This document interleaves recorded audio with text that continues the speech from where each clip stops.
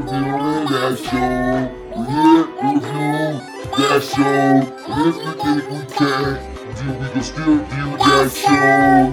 All the people be trying to view like us, but you know they can. It's Marty, and that's it. Review that show, bitch! You ever seen Last Black Man in San Francisco? Mm-mm. Okay. I heard it was really good though. Yeah, me too. I just Oh boy, who played Delroy's son was in that, right? Yeah. One thing I'm glad for that dude is, you know, some kind of way his people got him getting roles that's not just like the typecast hood nigga. Yeah, definitely. Because from what it seemed like that movie you brought up, you know what I'm saying? It didn't seem like it was about him being some hood nigga. Yeah, it's actually like it. Like I've never seen it, but everything, even from the trailer and all the descriptions, like it's this quirky, movie with personality and shit. I don't know. I can't really talk about it because I haven't. We haven't seen it, right? But I heard it was a beautiful film. Yeah, and it was one of the things I promised myself before I had canceled my Prime that was gonna be one of the last things I watched.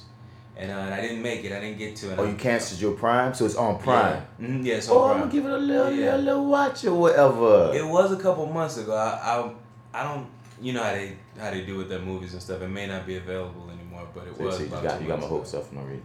I know, but if you got it. That's the fuck you did, Marty. Look, take one man's advice. And, if you got Prime and it's there, watch it today. I'll give it a shot. You know what I'm saying? And also, since he brought up Prime, check out Ninth Ward Justice. Right, yes. Ninth Ward Justice on Amazon Prime.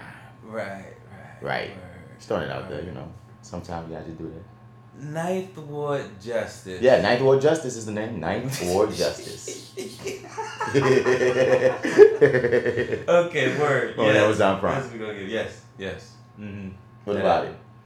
No, I was looking at. I think it was one of your posts, but it was like a little snippet of it, and I'm like, I feel like I did see this though at some point. Now, which version?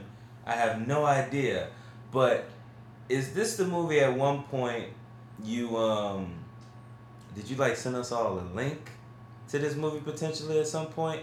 That was possible. Like a timed link that's like you got this amount of time to watch it, but here it is if y'all wanna. It's possible. I mean, like this movie was shot in freaking like 2014 or 2015, my nigga. So it's like there've been so many versions of this movie. The motherfucker had 3 different names. You know what I mean? The one that's on Amazon apparently ain't even the full version of it. There's like scenes gonna be cut out, but you know. Yeah. But what's so cool is like people have been discovering it. Like every week or so, every other week or so, somebody new hop in my box like, hey, I seen you in that Ninth Ward Justice. Oh, you killed it in Ninth Ward Justice. So, and like I said, I've seen it so many times. I think I said this before on the podcast. I haven't even watched it since it's been on Prime.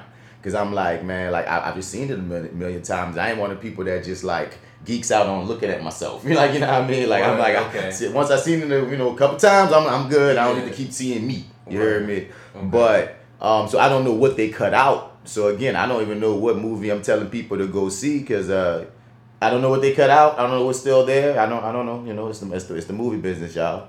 But I'm glad that whoever's seen whatever is enjoying whatever they're seeing. You know what I'm saying? Yeah. Leave it like that. Oh, welcome to the Reviewing Dat Show. Oh yeah, that's right. There's a show going on. It's a show happening. Don't forget. It's that actor guy, Mr. Bax in the building. It's your favorite host, Marty here. Marty Edwards 504 on Instagram, Twitter, and Snap of the chat. And fuck pets. Oh my God, yo man, you got the MacGyver of cats. You put him in the bathroom. He thinks it's a game. It's like, look, Dad, I outsmarted you. What's next? That boy's happy. Like, yeah, nigga, this ain't a happy moment. I actually didn't put him in the bathroom. Oh, word. He fucking ran away, and I said, I'm not about to chase this little nigga. But I was just hoping he'll be so afraid that he'd just stay in the back. You know what I'm saying? What's up? You looking at my shirt? Yeah. I was like, I thought I was with it. I was like, okay, all right. Yeah, what does my shirt say? Your shirt says hello. I'm tired of violence against black women. There you go. Boom. Yes. Boom. That's what the shirt says. Pretty cool shirt. Pretty dope. But yeah, welcome to Reviewing That Show, y'all. Today we're here to review the amazing Five Bloods, The Five Bloods by Spike Lee. That's right. Yeah, dude, I just really enjoyed this film. But before we get into it, I wanted to touch base on I May Destroy You, man. How you felt about the first 2 episodes? I think the third one might drop tonight, as a matter of fact. Yeah. It's our new Insecure, just with some darkness. British. As we were saying the other day, it's British Insecure with a little dark slant that just kind of creeps in on your ass, because it's like they present a show to you that you just seem like, it seemed like just a little black show about some, young black artist in London, and then it ends. The first episode ends, and you're like, what? And then and then you have that kind of dope second episode follow-up where they're like where things are starting to come back into, we're starting to put things in perspective. I mean, somewhat parts of the night in a way, but we still know more than her, apparently, and we still don't know anything. You know what I mean? Because the show is written and starring, how you say her name, Michaela Cohen? Oh shoot, I don't know. I'm not gonna lie. I think it's Michaela Cohen. Miss Chewing Gum. But yeah, man, and and she kills as the lead in that joint, and she plays a writer that has to turn in a book, and she's sucking at turning in the book on her deadline. And she really likes drugs and shit. So one night, she goes out with a male partner of hers, and that was a spicy situation. And she gets freaking drugs. She wakes up the next day in her office, and she don't even know. She just has these recurring memories that keep hitting her, but she don't know what happened the previous night. And she's trying to piece this together, but it's very apparent to the audience that she got raped and didn't even realize it because she blacked out, and her male partner basically left her hanging because he lied talking about I was with you the whole time, but he obviously dipped off. Details. Man, he dipped off to get with this little side chick that he was tricking his wife about. But as you think, that's how I put it. Even with her. I think she left. He let her leave because he was caught up with the other chick. Because remember when she followed the Uber, because that's how his wife or his girlfriend, whoever it is, because I don't know if they married, but that's how his woman. Found the side chick too later. Like, she followed the Uber. So his only Uber that night was to her house, meaning they got it popping that night, ball head. So that's why I just took it as he lied to her and said, I was with you the whole time, but really he just probably let her go about her business. He just left her hanging on some fuck shit because he wanted to get some pussy.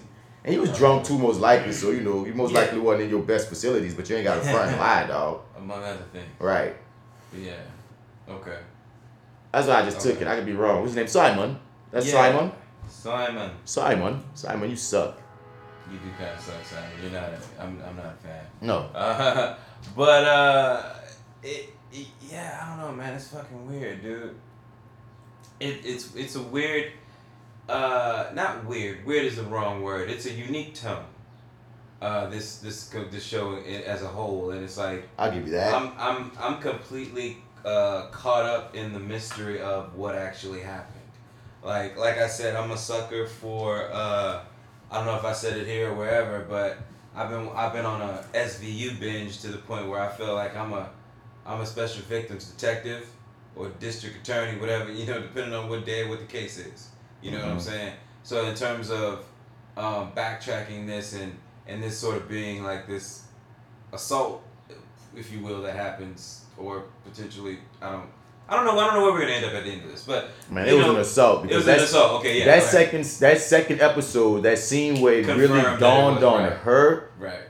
Damn, that was a powerful episode. I mean, powerful scene. Yeah, that was a really good moment. That sticks with me. That moment. That's what I remember when I think of the second. Because the whole time, the police lady that's getting her story knows what it is, but she's in complete denial. This thing that's in my head, she's just in complete denial of it.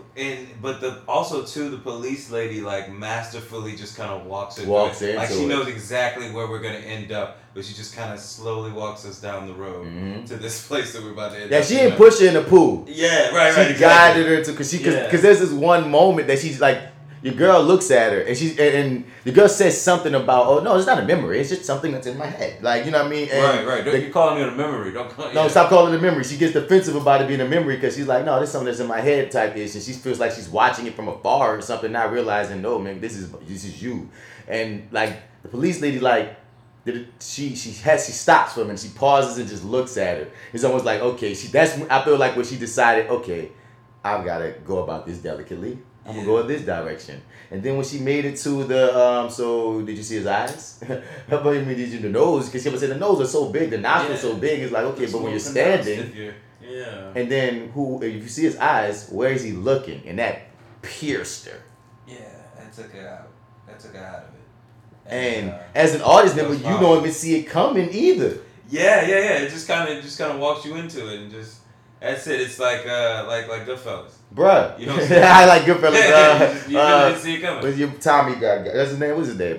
Joe Pesci character. Joe Pesci. Yeah. Ah, fuck. I can't think of his name. Paul. Is that Paul? I think Paulie the fucking the boss.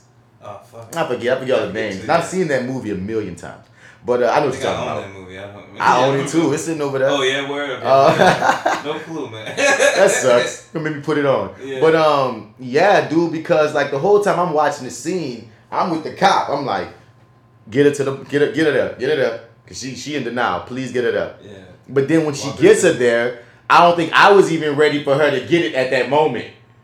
You know what I mean? So when she just breaks down when she gets it, I was like, oh fuck! Like it hit me. Like I was like, it hurt. That shit was a great scene. Yeah, but I'm pretty much invested in the mystery of exactly what happened that night and her journey to find out what happened there. And I'm definitely into the lead actress. I'm digging her friend. The friend's interested in one of the actress as well, and this whole, like, whatever's going on with Simon and his lady, like, whatever's really kind of happening there, which I guess, be more apparent to some people. I don't know what's going on there, but I'm really intrigued to find out, like, what's kind of happening there. I don't know with the severity of everything else that we're dealing with, if we're really going to jump into their relationship or have a moment where we kind of understand how we got to the first episode and them kind of meeting this chick that we meet later on for a threesome. You talking about Simon and his girl? Yeah. I'm saying, like, how much time we're gonna get into. I mean, obviously, he's been caught, so we're about to see some fireworks early. You know what I mean? Because remember, his woman wanted the threesome.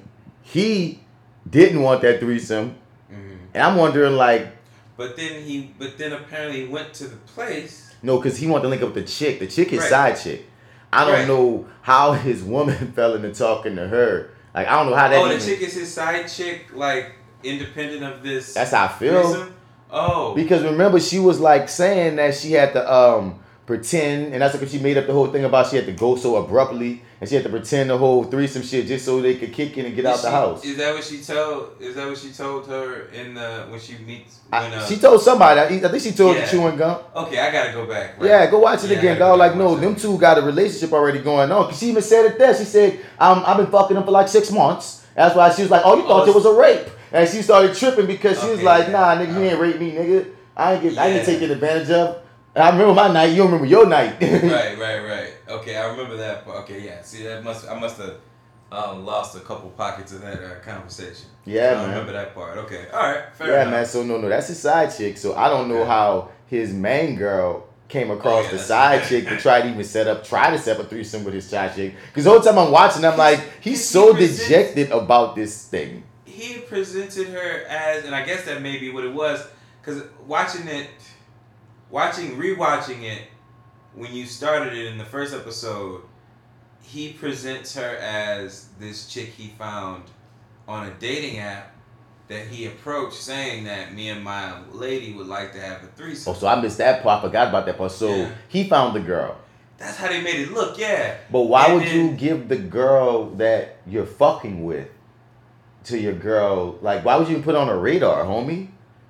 That makes no sense at all. Because that's what the chick said, we've been fucking for 6 months. Like, she said we've been fucking for some months. So you've been fucking this woman. But she also makes this comment. So the girl, the Simon's lady makes this comment of, he says something like, I can delete the app or whatever, you know, I can delete it, and then she's like, no, you can keep it unless there's some reason you want to keep it or whatever, and it's like, oh, like she's saying he's using this app for means outside of finding a third party for their threesome, like he's using it just for the fun of it or whatever, right? Yeah. So it's like she's saying he's cheating on her, but like no, I think she's more saying I would like. You know how women are. She might not have no proof just yet, but she might have seen a few things. You know, she got that's what suspicions. But suspicions don't mean that she could really like be like, I know it. So it's like, I'm gonna throw this little thing at you to see how you react, type shit. You know what I'm saying? Because a piece of you hoping that you're wrong. You gotta remember that too. When you're the person that you think that's getting cheated on, possibly, you're hoping that you're wrong. So you do things to try to test the water and hoping the piece of you feel like they're gonna fail this, but I hope they pass. And you know. Okay. Come on, I'm telling you. I was gonna say yes, but I'm like, in reality, most times, if you're investigating, you're most likely gonna find something. Most likely, dog. But yeah, I don't know. But sometimes people, you know, can be paranoid themselves, and they sell themselves their own story, and then you know, it could be, you know, it's not always the case. So I'm just saying, I just don't understand. Like, if I'm trying to understand this guy who's cheating on his woman, I don't understand where in the game is putting, because that's another thing too. You putting it like, you didn't even, because I would have understood it even if they went through with the threesome. So then you can build like this bond with like your girl, understanding that you cool with this chick. So if you ever get caught with her, you could be like, oh, right. You know, we already whooped you. Yeah. Like, but he was against the threesome. The chick had the whole plan to leave early. So I don't get what was the point of you even putting them two people in the same room. That was like one of the. This is how it was gonna play episode 3 better explain this because that's what I'm saying. Yeah, okay. It makes no sense right now. But maybe that's what I'm saying. Like I would love to know more about that, but also I feel like it's gonna take a really, really way backseat to the other stuff kind of happening in the foreground with that main character. Maybe not. I still have to come up with a better name than chewing gum. What is her name? In my head, I'm saying don't say chewing gum. And I'm like, I'm still gonna. I keep on thinking her real name, Michaela, or Michaela. I don't know how she says it. Let me see. What's her name? Something with an O. That sucks. That's this whole thing. I think I watched it at least twice, and nigga forgot her name. Coel, that's her last name. But I'm saying, what's the character's name on here? Arabella. Oh, yep, they kept calling her Bella. Bella. Yep, Arabella. That was her name. Yep. Okay. So Miss Bella, yeah. Very interesting character and very quirky, and like you said, the tone of the show, they dance around with the comedy and the drama, and it's like that one scene with her with the other rape victim that was bleeding on her freaking hospital gown, and she was like, an awkward exchange, first time, huh? Yeah. Like, whoa. It's just that was weird. That whole I keep saying weird. But it was awkward. It was awkward. But the trippy part is like it's one of those moments of like Atlanta does this amazingly because they do it real subtle, and Issa does it too with her writing of saying a lot, hiding in comedy. But when you think about it, they just said something there. You know what I'm saying? Women do get raped a fucking lot. You know what I'm saying? Like her saying your first time, huh? In actuality, objectively. Is a huge statement about like. But it's also a very if you take the empathy out of it, is a very rational question. Word. Because like 1 in 3 women have been raped. So you know what I'm saying? So for her to assume that this is not your first time is not really it's weird as fuck, it's awkward, it's not weird, but it's awkward as fuck, it's off-putting as fuck, it's fucking inappropriate as fuck. But like then that's why they hit it in the comedy, but on some shit, it's like, whoa, like let's not ignore that this is not just some anomaly, you know. And I think that's what the magnifying glass was about that scene, even though they played it, you know, for funny. Word. You know what I mean? I agree. That's a different. Excuse me. That's a different way of looking at it, man. Like when you put it like that, it's like, dang, it's actually a lot deeper. The more you like peel back, it's like there's more and more there. But it's That's another moment that sticks out to me too. Actually, now that you mentioned it, it's like that, like this show, regardless. Like, see, even though I'm still kind of piecing things together and I miss little pockets of conversation, like it's still visually and the moments like they stick with you. Yeah. And it's like I was actually thinking about, because I said I was late getting over here today. I was like, well, dang, I wonder what time this show comes on, because like if it comes on at 8, I just might be able to catch a little bit of it before I had to go pick up my lady up from work. And I'm like, I was actually looking forward to the next episode. I know mean, what I'm saying? if we finish the podcast in time and that bitch come on while you over here, you know I'm pressing play, nigga. Right. Of course. Pressing play and roll it up, bitch. Trying to stop it. But yeah, I'm into it. I'm invested in this. I'm gonna stick with this until the end. I don't think they have like a full like 10 episodes or so. I think it's like a little less than that, but I'm on board. Hopefully, It's not uncommon for HBO first seasons to go 8. Yeah, and then if it's successful, to give them 10 to 12 and such, depending upon their story. I would just love a second season. Yeah. Not even really knowing where we're gonna end up here. Like, I'm invested. I'd like to see more of her. And her I mean, but that's what I was just about to say. The interesting thing is, this is a world. You know what I'm saying? So it's not like it's called, because I remember somebody spoiled for me before the show about like, oh yes, it's about date rape. It's about the date rape drug. I'm like, the show is about the date rape drug. So as I'm watching it, now they spoiled that. The whole time I'm looking for, okay, every time someone drank or anything, I'm like, where's the date rape drug? And really, all the way through the episode, they had me. Like, even when she was passing out, I was like, oh, maybe something happens there. But she wakes up in the office, like, everything good in the first episode. So I'm like, well, I guess everything good. Like, they did a amazing magic trick, because then the last scene is her remembering a nigga on top of her, and then it goes off. It's like, you motherfuckers. Like, and it's like, what a way to end the episode. So, but what I'm trying to say is, even once we get past the mystery of everything that happened that night, they have more story. There's so many stories they could tell with just the characters that they've given us beyond this initial hook. Right, but I feel that's true. But I feel like, I mean, it's not uncommon for a show to switch gears too. But it's like, I feel like moving forward, however we go, like say at the next season or seasons to come, whatever. Like, this will always be sort of a template for or something we remember as we move forward. I think in this story is going to affect. I mean, like, again, let's say they got 8 episodes this season, right? When you're dealing with something like this, and the things that they've introduced these other characters, so Arabella's going to most likely be dealing with, the assault situation, therapy, getting over it, the mental hang-ups and stuff. Yeah. And, drug addiction, because she keeps talking about she be on drugs. And then you talking about what happens when you decide you might want to date again and going out. Now, there's a lot of material you can wind from this, just when you, like, even after she puts together everything that happens, just recovering from that. But the beauty is, we don't just have her storyline. We have what's going on with her actor friend.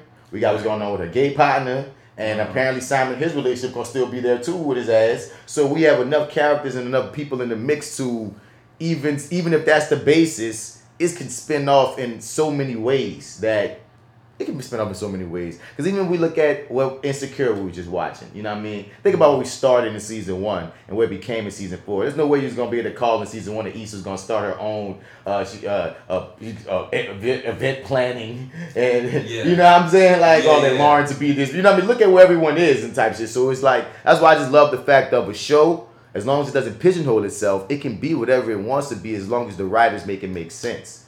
Yeah. You know? And I mean, and I'm also a big fan of like making your own rules. You know what I'm saying? Like this can be something completely different cosmetically by the time we get to season 2. And that's something I'd be on board with too. I love making your own rules, but you got to stick to your rules once you make them. Because some shows fuck up like that. True. They just break their own rules just for the service of being surprising. And I'm like, no, man. Once you make some rules, you gotta stick to them, because that's how we know. Even if it's the most fantastical thing, you know what I mean. Even in this world, that people can get self-heal and blow things up with their faces. It doesn't matter. Once you set your rules, ride them. Now you can play with them, but play with them. Don't break them. Yeah. I agree with you. I absolutely agree with you. I think you set your rules, and that's cool. But when you go beyond that and try to play God is where you start to like fuck up. That's where it's like, you know what I'm saying? Well, yeah, I made these rules, but don't do what I say. Say what I do. Because I'm just gonna make up excuses. I'm gonna make up excuses to break them. I'm just gonna make up excuses. This is goofy. I can. But I think this is a beautiful segue to get into the main movie that we're trying to where we talking about, because Spike Lee does make his own rules in all his movies. He does what the fuck he wants to do. And that's one thing that I just love about him. I know, like, I've taken that type of, like, cavalier work into my own work. You know what I mean? If I want to throw a freaking random skit up in there, I'm going to throw a little piece of video. I'm going to throw some, like, I just do what the fuck I want. And sometimes I'll be watching Spike do it. I'm like, oh, shit. I be doing that. Oh, I must have got it from you. You know what I'm saying? Like, and, like, I just love the way that in this movie, man, I feel like this is his best work in years. Oh, word? My nigga, okay. I'm sorry. Like, this is one of my favorite Spike Lee movies already. Like, came out. It's top. It's top three. Top three favorite Spike Lee movies with, like, Malcolm X and, like, School Days and Do the Right Thing or something. Like, I don't know. But I don't know what other ones fall for me. I just know Malcolm X and this are my top two or something right now. I'm just saying. I would argue Crooklyn and Malcolm X are mine. I like School Days a whole lot, G. You like School Days a whole lot? I'm a big School Days fan. I really, really enjoy School Days, but the thing is, I didn't get to School Days until, man, I was still in college, but like I was on the latter part of it.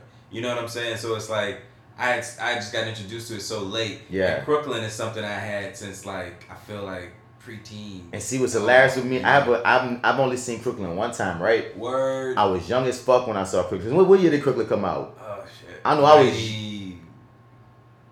94. You're about to say we talking early 90s. This ain't late. It's early 90s. I'm young as hell when this comes out. Yeah. And the one scene that I remember watching the movie, and I remember waking up, falling asleep. It was about the little girl. It was interesting. I felt like I didn't get it as a child. It's something I should have seen older. I probably should go back and watch. But one scene that, like, just turned me off was I remember this little girl pissed on the floor, on the room. Yeah, I mean, little kid, me was like, the fuck is this? Like, I watched the little girl pissing. What the hell is this? It threw me off. And I never went back to Crooklyn. And whenever anybody ever mentions Crooklyn, it's like a sensory membrane of the girl pissing on the floor, and I don't even know the context. Oh, and Step Into the Light. With Caroline. When somebody about to fight. I remember a fight that was about to go happen. I remember this. I'm losing it. But like I said, it's little me only seen it one time. But School Days, I think I have the same inverse relationship. Like, I grew up watching School Days, and I always caught what it was. That was just like, it was very straightforward in that way. Because funny enough, I saw Do the Right Thing later. I didn't see Do the Right Thing until I was like in like a senior in high school or some shit. Like, I remember that wasn't something I saw young. Do the Right Thing, yeah, it was. Shit, nah, you know what? I did kind of see it young. I remember seeing it at a point when I wasn't supposed to. Like, I do remember, I remember being very aware of it. I remember the posters and shit for it being out. I remember renting it. I remember having to close my eyes. And I don't really remember the riot part. I don't know if I was shuffled out of the room or maybe I had just fallen asleep. But I do remember everything. I don't remember the riot. Like, I never remember as a kid making it to that point in the movie for some reason. It's very odd to remember all of those parts, but like there's a cutoff moment, you know? Yeah. So, but I don't know. I remember seeing it. I have images in my head, and just being able to put sense to those images, I guess when I got a little older, it still kind of stuck with me. So, I mean, like, Do the Right Thing is one of my, I do like that one a lot, but it's not one of my top, like, I don't even know if it'd make the top 5. But I mean, that's just because I know it's impact and culture. Because I understand why people might be like, that's my number one. You know what I mean? I understand that, but I wasn't old enough or cognizant enough when it came out for it to have that same effect. And I guess you're saying the same thing. And then to see it later, it's like, you know, I respect it. But I've seen so many other Spike Lee movies by then. You know what I mean? We talking, what's the one, Mo Better Blues? That's a Spike Lee joint, right? Ooh, yeah. I love that joint with Denzel and Wesley. You know what I'm saying? Yeah. What's another one I love? Like, Spike Lee just like he's just such a part of my freaking childhood and just adolescence growing up watching his movies because he was like that black voice for so long.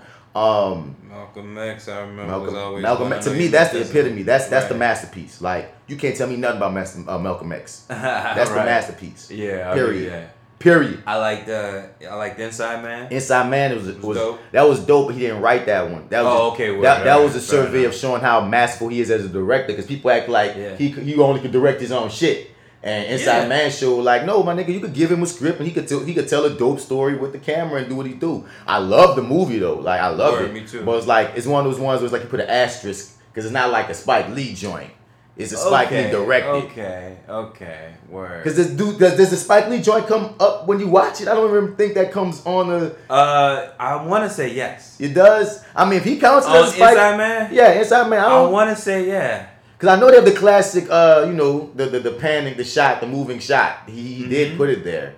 Yeah, I want to say it's not like... If he counts it as a Spike Lee joint, I'll count it as a Spike Lee joint. Put it like that. It's his most commercial Spike Lee joint ever. Because like highest grossing too. Oh, word? Okay, yeah. The most money. Makes sense. All right. Makes a lot of sense. I mean, Clive Owen and Denzel Washington. And like... and Chihuahua, man. I mean, like this... But he wasn't big then, dog. He wasn't big, bro. But you knew that boy was a bad motherfucker. I knew he was a bad motherfucker when I saw the sci-fi joint. Based on the show.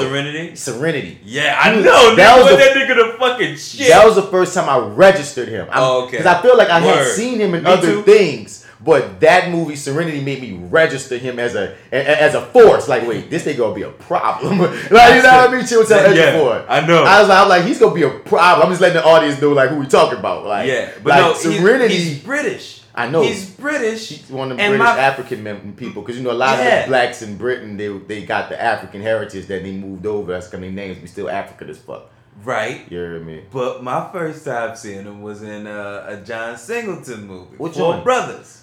He was in Four Brothers. He's the bad guy in Four Brothers. He's the bad guy in Four Brothers. And when I tell you this nigga has the best first monologue for a character who entered on that role too. But I'm trying to see which one I saw first. I feel like I saw him in Serenity. I feel like Serenity came out before Four Brothers. Oh, they came out kind of. That was just a year of because that was a point. He was just everywhere as a matter of fact. Weeks within each other. Okay, yeah. It was the same summer. Gotcha.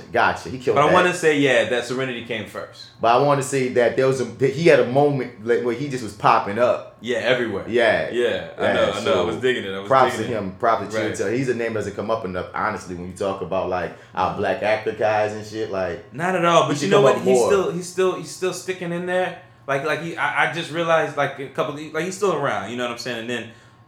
Hopefully, whenever we get back, he'll be a villain in Doctor Strange. Yeah. So we shall see. Hopefully. But we should have looked up the pantheon of Spike Lee films. That's what I should have looked up just to see. Oh, word. Like, because I can't think of. Are we forgetting something very important? I'm not feeling like it at least because I like. Crooklyn is my honorable mention, and then Delroy is in that as well. Ha ha ha ha. Man, we gonna get the fat motherfucking Delroy Lindo. Get to the bad motherfucker. Oh my god! Like, okay, so let's go to Spike Lee movies. I'm on his IMDb. I'm on his filmography. Do the Right Thing. Spoke about that. Malcolm X spoke about that. She's Gotta Have It. I saw that late as well. Me as well. Shit.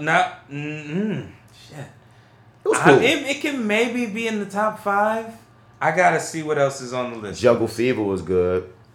Okay, yeah, Jungle Fever was good. Oh, I have nothing bad to say about Jungle Fever. Or particularly good, apparently. Nothing. Damn, I think he has 93 credits. That's trippy because, School Days, Public Enemy, Do the Right Thing. Some documentary. Mo Better Blue, yeah, of course, yes, yeah. Mo Better Blue spoke on that. Malcolm X 92. I'm trying. Crooklyn. Clockers. I love Clockers, bro. I don't think I've ever seen Clockers from start to finish. That's with Mekhi Phifer, right? That's his first role. Right. I put Mekhi Phifer on as young Mekhi Phifer, and I often say that's why they say he didn't have a headshot to audition for that movie, right? I don't even know the background really. Okay, word. Got you. But yeah, I think that was said at some point. Word. But he took pride in putting him on that one. Cool. Spike. I mean, he did his job, dog. Yeah. Well, that's why he's still around, shit. Yeah. But I often also say Isaiah Washington, with his motherfucking coon ass right now, son, dog.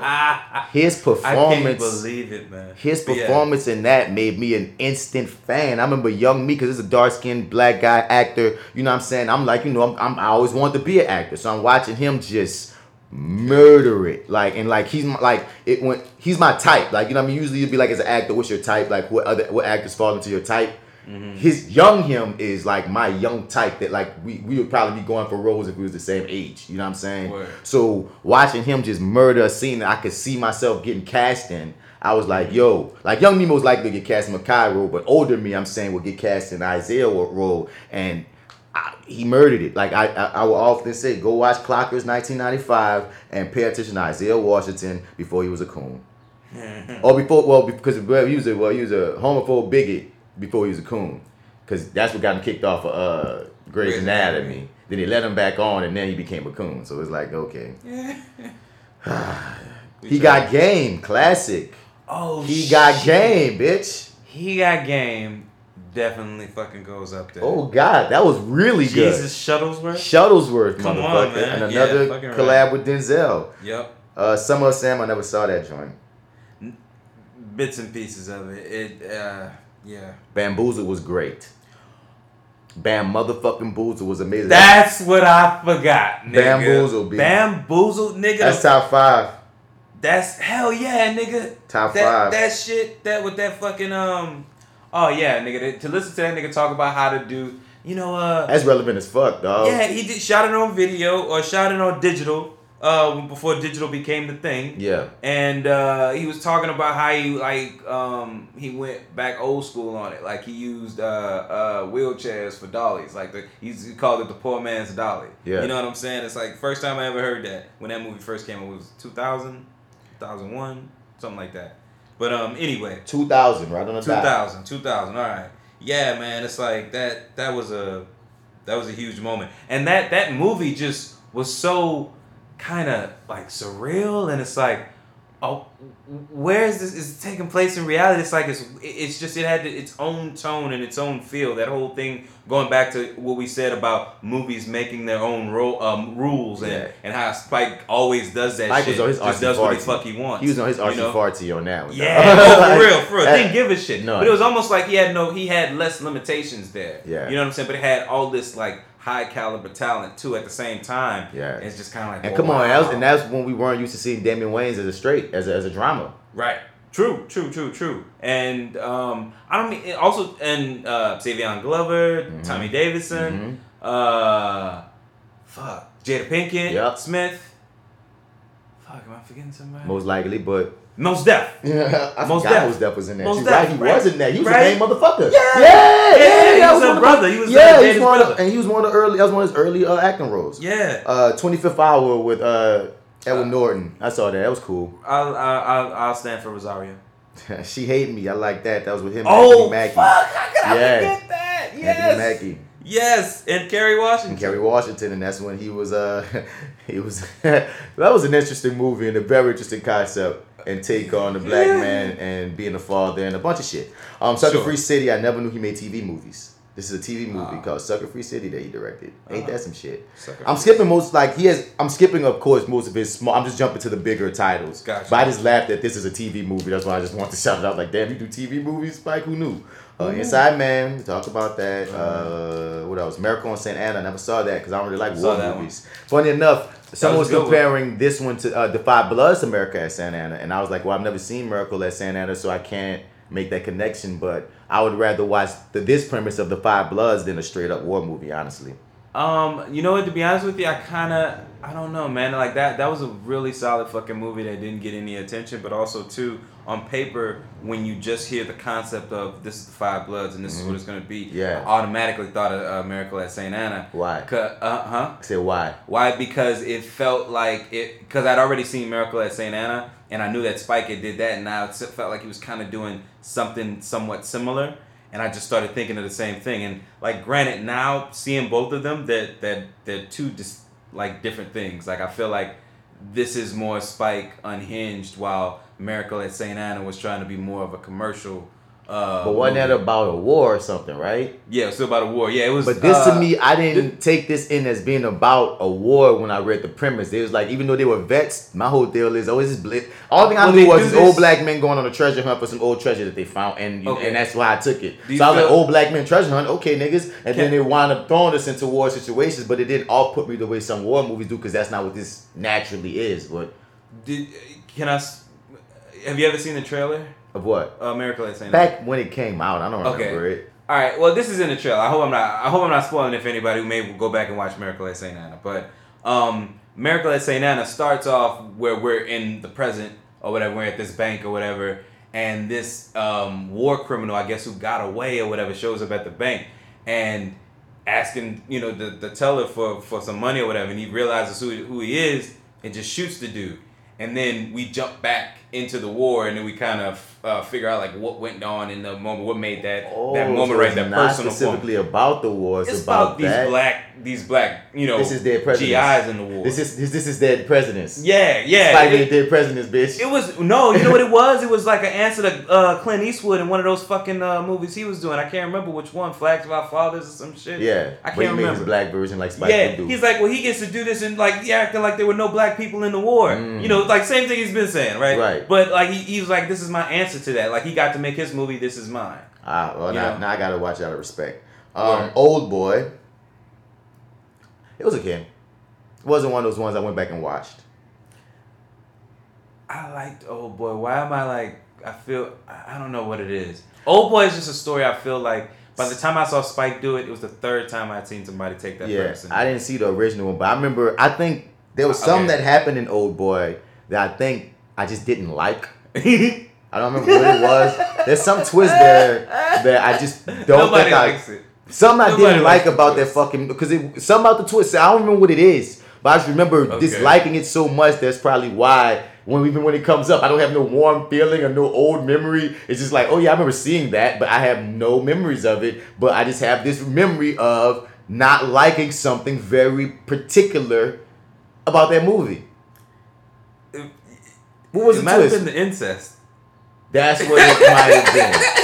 That sounds about right. That sounds about right, yeah. Red Hook Summer, did you see it?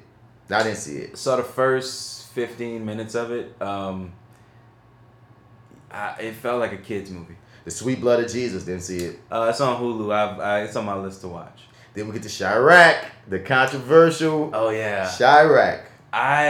That's just conversation worthy. I don't care what anybody says. I don't know if it makes the top 5, but it's definitely an honorable mention. Chirac is a film. There's like, because that's the thing too. Spike went through a period of time with a bunch of hit or miss films, like both critically and commercially. Mm-hmm. Like he hit a big hit with Inside Man after like a big layoff. And then he kind of, I don't want to say fell off, because when you Spike Lee, you don't ever fall off. You're a legend. But he kind of like, you know what I mean, went into like another little period of like, okay, nigga ain't really checking for him for a minute. And then he had a big hit, of course, with the Black Klansman, and then following up with the She's Gotta Have It series. That's his joint. And you know what I mean, you got all that's going on, and then we get to where we are now. I feel like this is his best work like in forever. But with the Five Bloods. But like. It's like, what I'm about to say. What movie I was just talking about? What movie I was just talking about? I was just referencing. Chirac. Oh, okay, like so you get into Chirac, it's like there is a great movie within that, because it's so conceptual. It's a great concept. Wesley stole a show wherever he was, and Dave Chappelle. And Dave Chappelle. And Tiana was amazing. Chirac suffered from 1, being too long, 2, miscast Nick Cannon. He wasn't as horrible as people say, but I swear to God, there's another actor that wouldn't have been as distracting that would have made that whole thing just work better. Because a lot of people were just because that movie came out with a bunch of distractions. You know what I mean? Nick Cannon's the lead thug nigga. No one like you. I don't care how good of an acting job he does. No one sees him like that. Yeah. So like I said, if you was gonna be objective about his acting on there, he had some rough moments. Because there's some parts I was like, I don't know about that, Nick. But at some other parts I was like, oh, that's a nice little moment for you, Nick. But just in general, we wouldn't even be judging it as hard if there wasn't just no Nick Spike. You didn't. Why? And I think he was going with. If you look at his history, we just went down the road of films that he do. He liked taking chances on niggas that you wouldn't tell. No one would have thought Damon Wayans would have killed Bamboozle. No one would have thought who the fuck was Mekhi Phifer. You know what I mean? Everybody had all their problems with Denzel Washington because he looked nothing like Malcolm X. He's now when we think of Malcolm X is like Denzel Washington. But at the time at that point, people was kind of hating on the choice. You know what I mean? So he loves taking chances with his lead actors. But this was just a misfire with Nick Cannon as that choice because it didn't service him. Like because once again. 20, 30, 40 years from now, someone might watch it and not even think about Nick Cannon in that light and might see this performance differently. But the movie still had flaws in it. Like I said, it went too long. That just weird left that it took with the freaking. It just has flaws. So it was like Spike doing too much in a weird way. And then it had the overarching thing of you called it Chirac, but you didn't involve none of the city of Chicago in it. And Chicago was like yelling out like, dog. First of all, that I mean, like you involved none out like in a lot of like you basically had a script already about this fictional spot that you want to tell a story at, and you tagged the Chirac title on it because it was hot at the time. And Chicago had a lot of people in Chicago had a very real gripe of nigga. If you're gonna call it that, incorporate and make it about us. If not, don't call it that. But he just was on some Spike shit at that point. I'm gonna do what the fuck I want. He was on full New Yorker mode. Yeah. And so Chirac is one of those in the middle ass movies. Some people love it, most people don't. But it was one of those movies that I didn't hate. I really didn't hate it. It's just I had to say once you get it's just jarring for the first 15 to 20 minutes because you got to get used to the rhyming aspect and Nick Cannon.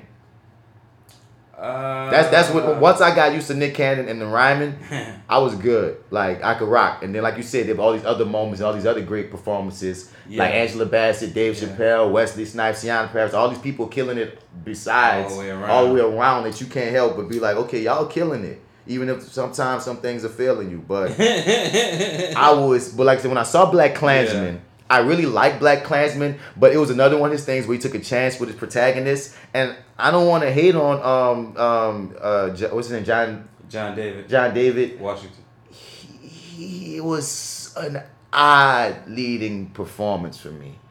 Okay, so And I was stuck between wondering if these were directions at times or these odd choices that he just made. But just something about him in that role at times worked really well, and at times was just, I'm more interested in Adam Driver. Oh, yeah, most definitely. Because Adam Driver is a more interesting actor in my opinion. I was way more interested in him. That's just what it is. But here's the thing. John David, while he is great in Black Klansman, I struggled with just being mediocre about him in other things. He shows up in a lot of stuff that I like, but he's just sort of, he's there, he's a piece, but he's not the focal point of anything. Yeah. This is his first time for me being the focal point of something, having to carry it, man. And for me, the Spike helped him.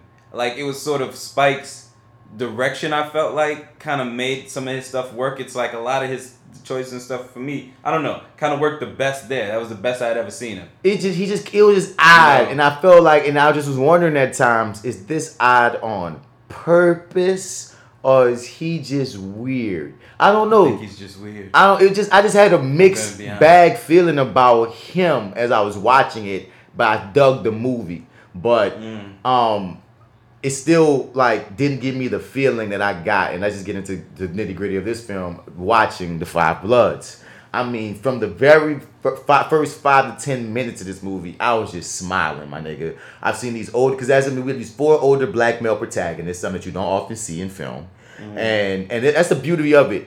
I could tell watching this movie that Spike Lee was back to telling stories from Spike Lee's perspective as him, if that makes sense. Like, you could tell when he was doing Do the Right Thing, he was a young black dude with a lot to say. Or She's Got a Habit, young, you know what I mean? You could tell, like, School Days. Those felt like he was speaking in the vernacular. Like, he still was young enough to be quote unquote hip. You know what I'm saying? Yeah. So it felt like it felt like he was telling his stories. Mm-hmm. And then at a point, it felt like he was telling stories like he's just telling stories. You know what I'm saying? Mm-hmm. Something about this story, I feel like his voice is in so many of these characters. You know what I mean? It really feels like, damn, Spike, this feels like a personal story. It just feels like you broke your foot off in this motherfucker, dog. It just fits you like a damn glove. And all the things that are, because there's these things that we call Spikeisms. Like, I mean, Spike at times might get a little preachy, or he might get a little bloated at times, or there's certain things that get kind of heavy when you watch Spike Lee movies. And when it's working, it's working, right. And when it's not, you feel it. Yeah. And in this movie, all those Spikeisms are working. It's like he knows how to tell you. He like when he gets to the messages, it don't never feel preachy. It always feel in the pocket. Like, yeah, even though I see you messaging me right now, Spike, it made sense for this conversation though, or it made sense for this moment though. It don't feel like you beat me over the head. Like, the only reason I'm catching it as anything more is because I'm a writer and filmmaker as well. But like, it was just like well written, well directed, beautiful acting. Like, I have nothing bad to say about this movie, aside from slight points away from this scene that's on the screen right now, which is how long it took this nigga to back up to get blown up. Like that's my only attraction. I was like, okay, Spike, you show your hand. We know this nigga about to step on the mine for real now. Like, he's backing up too long. But anyway, beyond that. Initial, how you felt about this joint, son? I felt like there was a couple moments. Here's my thing. First time watching this movie all the way through, I liked it. I had the feeling of I liked it. I didn't love it, right? Here we go. Like, I know, right? Here we go. Okay. Let's get it. Right, okay. So, I'm like, let me evaluate why you feel that way before we have another Black Dynamite, Black Panther situation. And if like it is, another black something that you didn't like. We had a going joke of, damn, right. You don't like the black things of things. Clearly, Marty doesn't like the black things of things. So, I went back and this is before my second viewing again, right?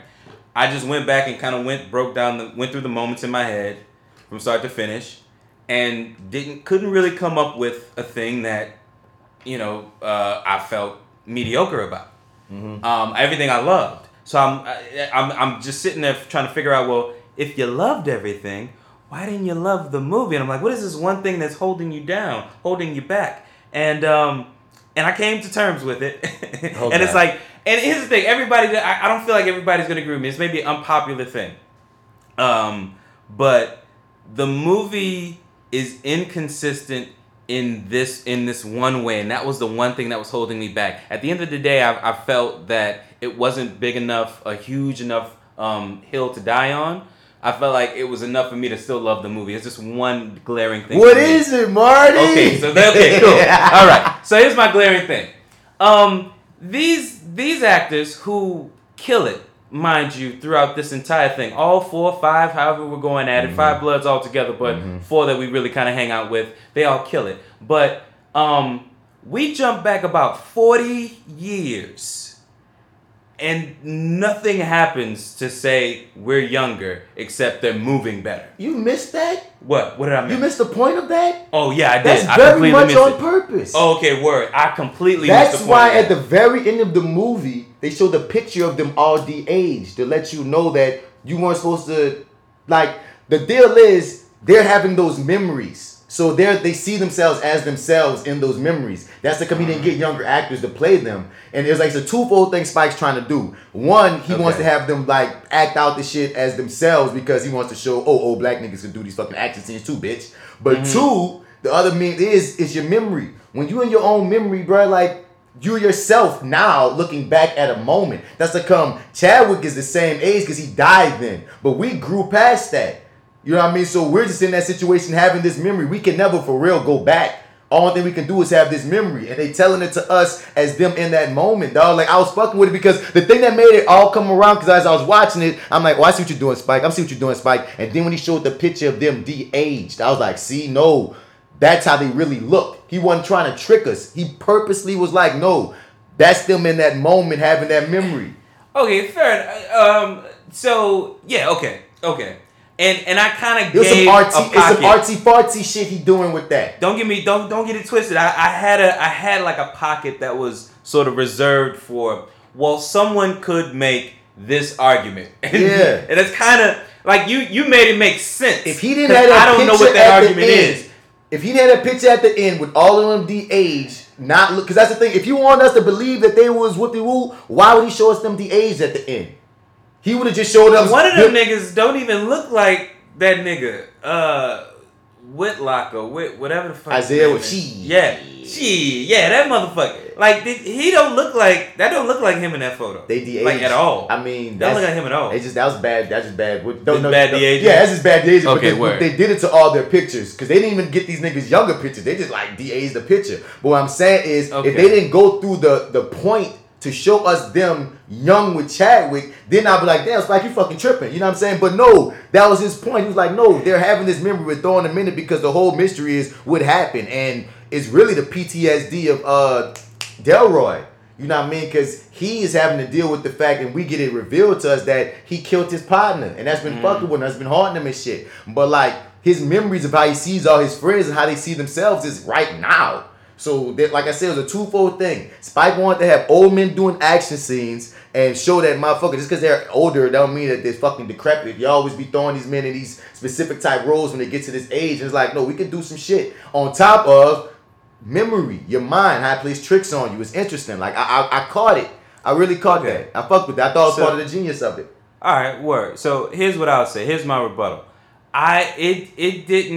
For me personally, I could see how you make that argument, but in terms of my experience, independent of that, I didn't see it that way. It just sort of felt like you wanted to have them, like you said also, you wanted to have these actors be in both scenarios. Be in the action sequences that happens in the present and the action sequences that happen in the past, which for me is one of the reasons why I just kind of let it go. Because I'm like, I kind of want it. I want that too. But my thing is, Spike Lee, if he really was like, this is Spike Lee.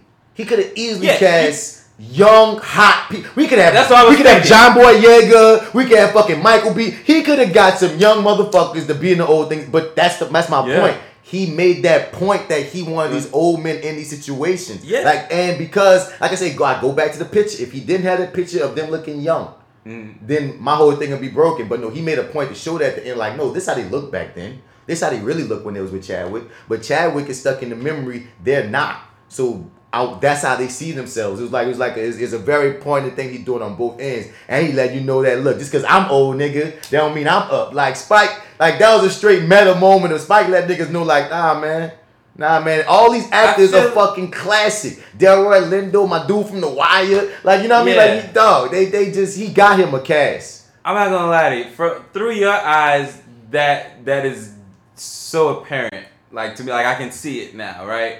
But, like, I feel like without your help and explanation, like, that wasn't as clear as I think as you're making it for me now. But it wasn't. I don't know. It's on its own. Like, for me, it wasn't that clear. But I do see it better now, and I do see that way. But it was an issue for me. It was a huge hang up for me. And at the end of the day, like, I don't know. I kind of didn't really mind it, especially by the time. Why was it such an issue? But I was about to think why was it in the beginning? I'm just saying this, like, no, like, I'm wondering why you didn't, like, ask, why would Spike do this? Oh no! Well, I had the idea, like that, like all the things you were saying. Like, I had the idea that he could have, maybe not easily, but he could have gotten a set of younger actors. I think very easily. Okay, fair enough. Spike Lee.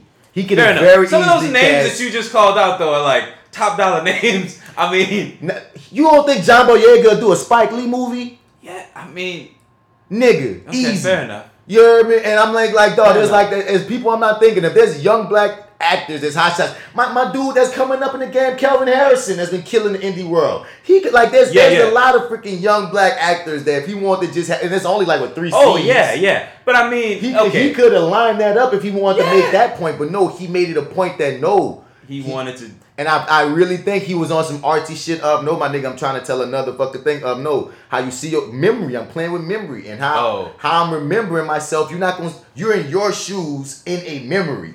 And that's what they all are. They're in their current shoes in a memory. That's from Chadwick, he died then. So, yeah, bro, I caught the message. Because, again, it was so purposeful. It was so purposeful. It made me go like, wait, why would he go out his way to have? Because he didn't make him color that gray. That's what I'm saying. You know what I'm saying? Like all of this stuff. Yeah. Every which way that he went about it felt deliberate. You know? Yeah. So that's what made me go out there and be like, why would he do that? And then it just clicked for me like, oh, I see what Spike trying to say, because he could have covered, like I said, like you say, he didn't cover no gray. He didn't they just sort of shaved, and that's kind of it. Barely. It was all looking the same. And again, and at the end, he showed a picture of them the age. And if he really wants to believe that they look the same for fucking 30 years, he would have showed them same niggas all, and he didn't. So that's what I'm saying. He made a very deliberate point that I respect it. And it unnerves you apparently. Yeah, no, I'm no. I can't get down with it. I do dig your interpretation. I want to say that, but in terms of the execution in my experience, no. But I do dig your interpretation. It was great. I'm with it. But when this movie starts, just the old black man love. Like, I just sat with that. Like, them just dapping up, hugging. Like, that shit, I don't know, it touched me. So I'm like, look at these old black men. He made a point to sit the camera showing this black man, platonic black man love, brotherly love between each other. And he let them, like, dap up all each other. He didn't rush that moment. He let them take it in. And then I was even more bucked up when they in the dancing in the club. And they dancing like, and they just walking and shit. My son Otis hitting it, dog. He was hitting that day. I was like, oh, yes. So I just had nothing but glee. Like, I was watching, like, the first 20, 30 minutes, I'm just smiling just watching the motherfucker. Like, bro, like, Spike had me. He was playing to my sensibilities, bro. I mean, yeah, I want to say, I don't know when the first flashback to Nam is, which I want to say is, it's like when they come out of the club and that kid on with the hit the firecrackers. Hits the firecrackers, I think. Yeah, I think that's the first time we actually legit go back in time. But up until like granted, yeah, it did bother me. But I was completely like I still am to this point drinking the Kool-Aid. Like this was rolling on all cylinders, and the whole mashup and shit that they play around with about the president and all the clips and stuff that they use. The old clips. I love that. Like all of that stuff. And then how they also play that like it doesn't end. Like they keep on going. Like your boy from The Wire says something about Aretha Franklin. He's like, you better think, and then they cut to just a picture of Aretha Franklin.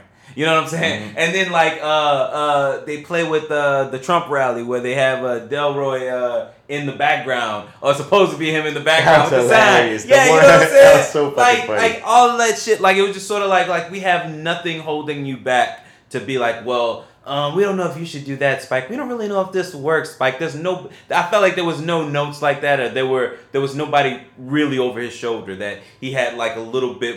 He had maybe a little bit more freedom than he's used to, or that I'm used to seeing him have. And I enjoyed the fuck out of all of that. I forget where I was going with that, but what were we talking about? It's the beginning, right? Yeah, I mean just like how you felt going in this mug, like yeah. But yeah, no, I don't know, man. I still the first 20 minutes. First 20 minutes I completely dug. Like that whole little mashup and everything, it was awesome.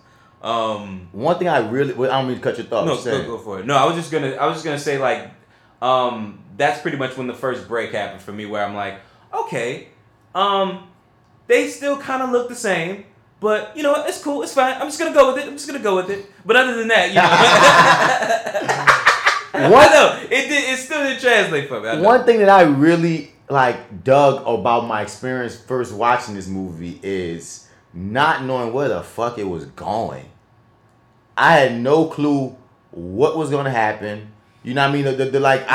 I knew Delroy character was gonna be that wild card because there's always that one cat that you gotta be like, okay, what type of shit he on? And like, but they just kept on having these moments, like okay, like when the Asian lady gave Otis the gun, you're like, oh shit, that's gonna play a part. That's that's gonna come back. You know what I mean? I thought it was gonna play out a little differently. But me too. But it still played out very interesting. Like once again, like off the dump, like I couldn't guess. Like specifics, usually I be calling shit. Like only thing I knew was, man, Delroy gonna go left. But even in the way that he went left was still so expertly written and like in the manner because they established early he off his meds. He been suffering PTSD. He got issues. You know what I'm saying? But even in his shit, like the way that it's written and the way that Delroy Lindo acts it out, there's still so much love, even in his fuckery. Oh, that's what. Okay, yes. I'm sorry. This man deserves an Oscar. Yes, that's what I wanted to say. I'm sorry. I remember where I was going with that. You said that this old black man love in the beginning. Mm-hmm.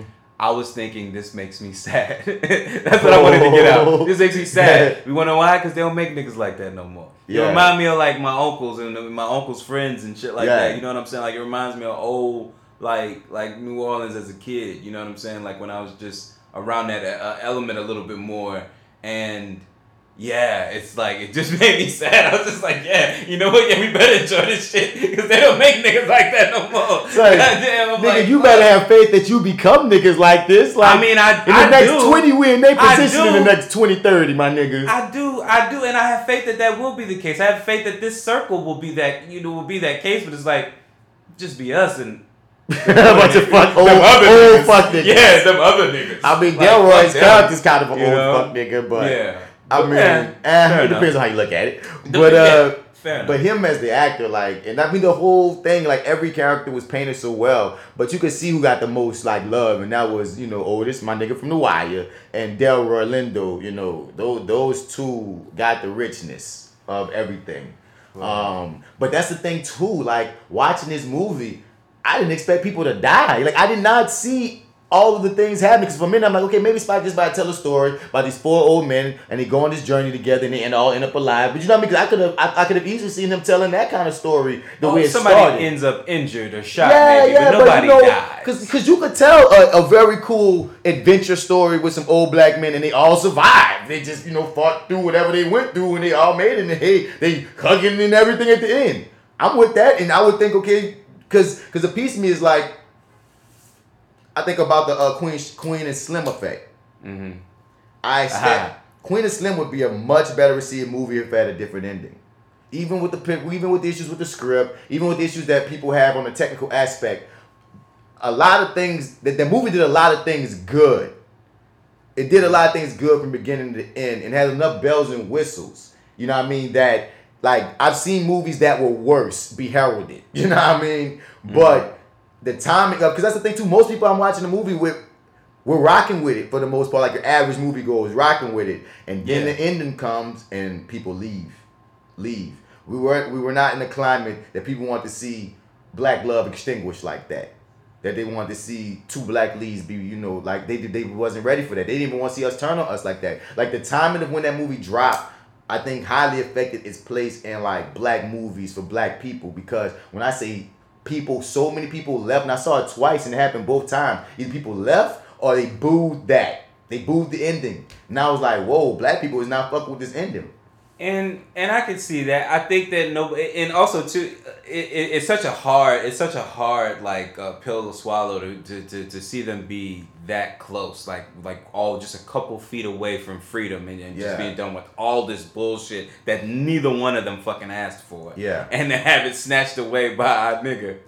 Bruh. Who we thought was our nigga. Right. It's like, that's hard to swallow, baby. I liken it to the reason why I said this before on the podcast, why Jordan Peele changed the ending to Get Out. And we all seen the original ending of Get Out. If that would have been the original ending, the movie might not have been as popular.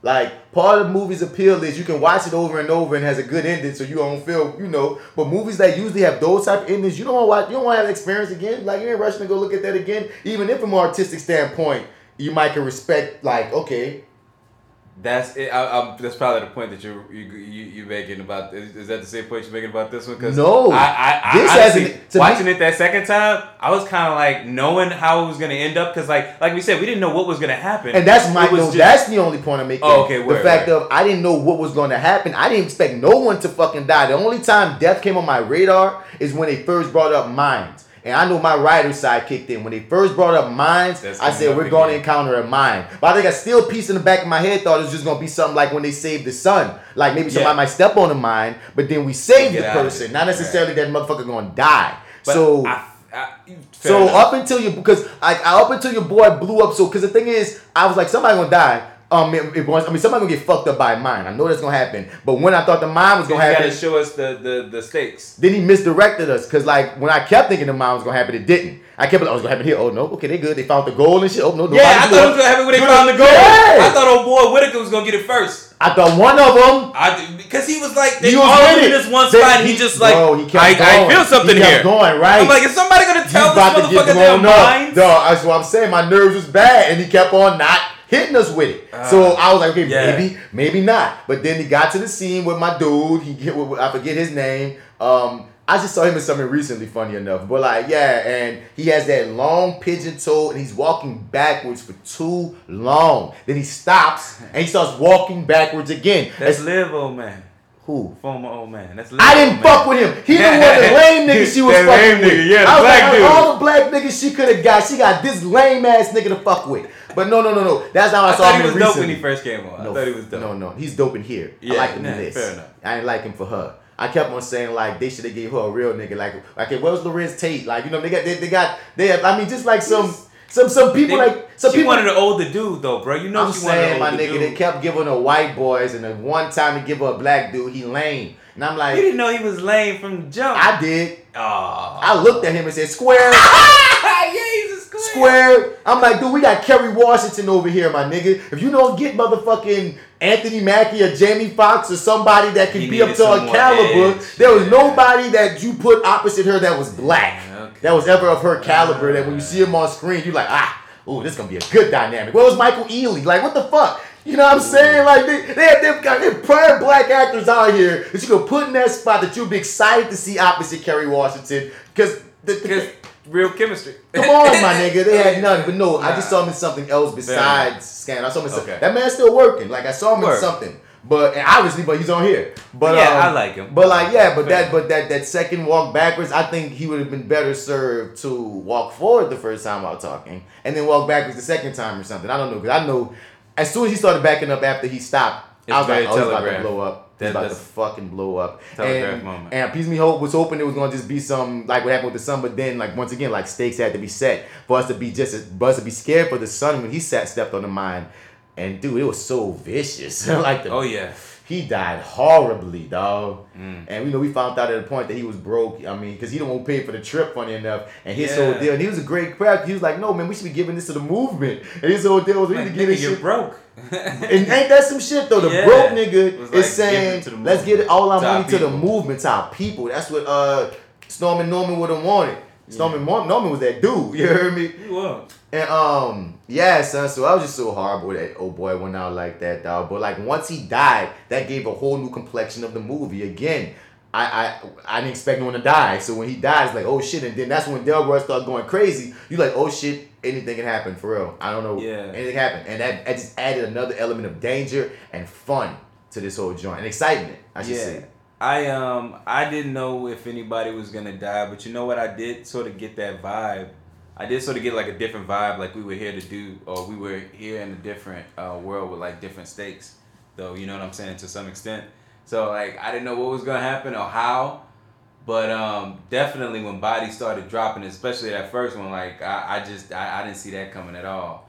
And I definitely didn't think we were gonna end where we do. And for me, like that's what I was gonna say before. Like I like the second viewing, it was kind of hard to watch, knowing where we were gonna end up with everything. To see how brotherly and how everything started off. Yeah, like how much fun it was. Like this could have been like a cool trip. And then also too, because it sets off like it could just be a light trip with some old men going find some treasure, nigga. Did you? Yeah, right. Did you? Okay, so here's a question for me. I don't know. I'm jumping back a little bit, but when Delroy's son first shows up in the hotel room. Mm-hmm. Did you think he was not real or not really there or whatever? Like that Delroy was talking to nobody or that nobody was really there? No, I didn't. You didn't get that vibe at all at any moment? Okay. No, but enough. I got a vibe.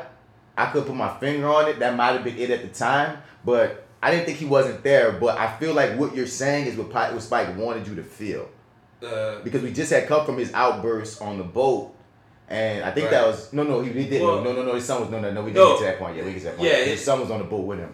But when he first checked into the room. Yeah, when he first checked into the rooms. No. I was just like, where the fuck he come from? And then I looked at it as the metaphor of, he's gonna be the fifth blood because he's the avatar for Storm and Norman. It's the five. He's the fifth. Blood, you know what I'm saying? Okay. So. And so I just took it as, okay, if he gonna be the fifth blood, because one thing I love that they did with this character, they let us know he ain't he's a teacher. He's a regular black guy. You know what I mean? Right. So it's not like they have more skills. They're all vets. He's just some regular dude that's just like, well, Pops, was there for me. I want to spend time with you, and I know you've been fucking tripping, so I'm here. You know what I mean? And I also want some money. They got my fucking teacher. We don't get paid. So it was really cool. Like I dug his character a lot, man. I did as well. I figured I love this shot. This is where I figured he's actually there. Is the shot where it's low on his angle but high on their angle when they're confronting him, telling them like, you little shit. Yeah, I love that. Because like I said, they said you're out private. You know what I'm saying? You outlive nigga. You better be known. We the four guys up here. You outlive nigga. You hear me? But he earned his way eventually, you know what I'm saying? Oh yeah, definitely. Like he finds like that first piece of gold, so he'll always be a found the first piece of gold. He was there for his Uncle Otis, you know what I mean? Oh he kept carrying all this shit. That and fucking sniper shot. Oh, that's all the way at the end. I'm talking about before that. Because remember, Delroy was complaining like, well, you're gonna be using my son as a mule carrying all y'all shit. Y'all need to give him some more of the share. You know what I mean? I mean, they didn't have to give him a full million, nigga, but I mean, like, Delroy threw that out there to get it. Because the thing is, their relationship was so complex. And it was like, the black fatherhood. He had a few things to say about black fatherhood that I didn't think that deeply about, but I could feel it. Like when you go to Otis and he didn't even know he had and that probably happened to a lot of people. They had kids on their side that they probably never got to see. Since you bring that up, how did you feel that whole piece played out for him, Otis, and him finding out about the child, his long lost child? Appropriately awkward. Appropriately awkward? Yeah. Okay. Because the thing is, did you feel like we were missing a scene maybe or something by the time we got to the end? I know I felt like we missed. Well, we did go back to those two talking, but you mean like it felt like we was missing the scene as in the mother and the daughter coming together before because you remember they had to talk about it and then and she sort of leaves him with the thoughts. I mean, with her thoughts and stuff. Yeah. So it seems like there was some off-screen situation where they had another conversation. She's like, that is your dad. This and that. Because she came through at the end so warm. Yeah. Like they had sort of had some sort of meeting. She had looked at some photos. She was like, you know what? I do love my dad. And he's like, well, you're my kid. I already love you. So not even them two. No. It just. I think what you're missing is not between those two, but specifically between the mother and the daughter, because they set it up. They had a scene between the mother and the daughter that at the time seemed like, okay, why we with them right now? You know what I'm saying? Right. And that's when, like you said, she explains to her, she leave her with her thoughts. And I'm saying, well, he probably know where to put it. I feel like he most likely shot it, but there has to be a scene, I think, that the mother comes to her like, man, I'm sorry. You know what I mean? Whoopty-whoopty-woo. I know what you're saying. But like something. But I didn't feel it didn't throw me off though. Okay. I know what you're saying, but it didn't hurt the movie. It's just a thing because. Well, we're 2 hours in. We're over 2 hours in at that point. So I'm kind of feeling like, well, maybe you didn't have anybody over your shoulder about the fucking Trump clips, but you probably got somebody saying you need to wrap this shit up. That's what I'm saying. At a point when. But it's like he would probably say, well, you didn't say that shit to Martin Scorsese. But I'm 3 hour long fucking movie. And I think that's what it was. I think Spike knew that he probably had 4 hours of the story you want to tell. Because when you cut your movie down to 2:30 and you can't go below 2:30, that lets me know you sacrificed a lot of babies. Your real story was way longer than that. Ooh. You stuck on 2:30. 2:30 is a long movie. You say you had 4 hours of footage? No, I'm saying as an editor. You know what I mean? As a filmmaker myself, I'm like, no, bro. Right, if your absolute shortest running time that you could come to, you know what I mean, it's 2:30, nigga, that lets me know you had way more shit that we on the cutting room floor that you had to fucking make hard decisions about. Because 2:30 is long. So you had to fight to get to 2:30 and be like, I can't cut nothing else. You know what I'm saying? This is the story. I'm surprised they even made him cut, like, if he cut anything at all, just because, like, this is going to Netflix. And I'm not going to say, I ain't going to think make you cut, but you as a filmmaker got to understand the market as well. You know what I'm saying? Like, so Scorsese did make that, but that's the thing. That's why I didn't even watch The Irishman yet. Nigga, anytime that 3 hours. More than 3 hours. And that's the thing. They had to create a freaking way to watch it and force it. They got to split up in episodes. It's so goddamn long. Oh, they split not officially. No, not officially. If you go online, there's a few articles that say how to watch The Irishman as episodes. Like, it's a thing, and they tell you from what to what hour to stop, and so you can still catch everything. And I still have not watched that freaking movie. So I'm thinking, if I'm in Spike's shoes, I'm not gonna try to make it longer than it has to be, but I'm still getting in as much as I can respectfully. Mm. But I just know if you have a 2 hour, 30-minute movie, I know you really had a 4 hour story. That's what I just know. I can just tell. Yeah, I'm sure there's more there. But that's really good too. It was a complex relationship I saw with Delroy and his son, and him admitting that he didn't really love him. He had the resentment because the love of his life died. Because that's the thing for that character. You accidentally kill your best friend, and your woman died having your son. And you got PTSD. You got problems, nigga. Like, dude, like, that's such a rich character that was bestowed upon this man. This man needs an Oscar because he carried every bit of the weight necessary for that motherfucker, even when he was doing the worst of things. Because even like we talk about when his son stepped on the mine and how he rallied everybody together to save his son. That shit was so intense. And then at a flip of a dime, he pulled the gun on the white people. Right after. Like, they did just help save his son. Yeah. Because he still was on mode. Like, he was on real nigga mode. Like, now we compromised. They see our faces. Like, while we were oldest and we like, son, like, they ain't even bothering us. Like leave him alone. And we already been established with his son already met a girl earlier. So it's like, we kind of feel like they safe. Delroy, like, He went in straight business mode. Nah, nigga. We try to really... Preserving the gold at this point. He wasn't wrong, though. He went about it wrong, but his reason wasn't wrong. Like, if you're going to talk about being absolutely clean, someone seeing you is a problem. We only knew that they might be safe because we got, as an audience, to see the other scenes. But if you and you see these random white people that just pop up, you would have reason to be like, man, I don't know if I should. Because that's the thing that blew me watching the second time. I didn't see the white man coming at the end to be the actual double cross. Even though when you watch it the second time, when they have that meeting with the white man, the French nigga that helped them out and shit, and he wound up being the nigga in the end that's the real big boss that's betraying them. Yeah. I feel like Spike took us enough away from that he wasn't even on my mind until he popped up again at the end. Right, yeah, me as well. But as a black person watching the Spike Lee movie, shouldn't we just, as soon as we see the white man, think, it's the white man? Like, like watching it the second time, I'm so mad that I don't know that it's the white man the whole time.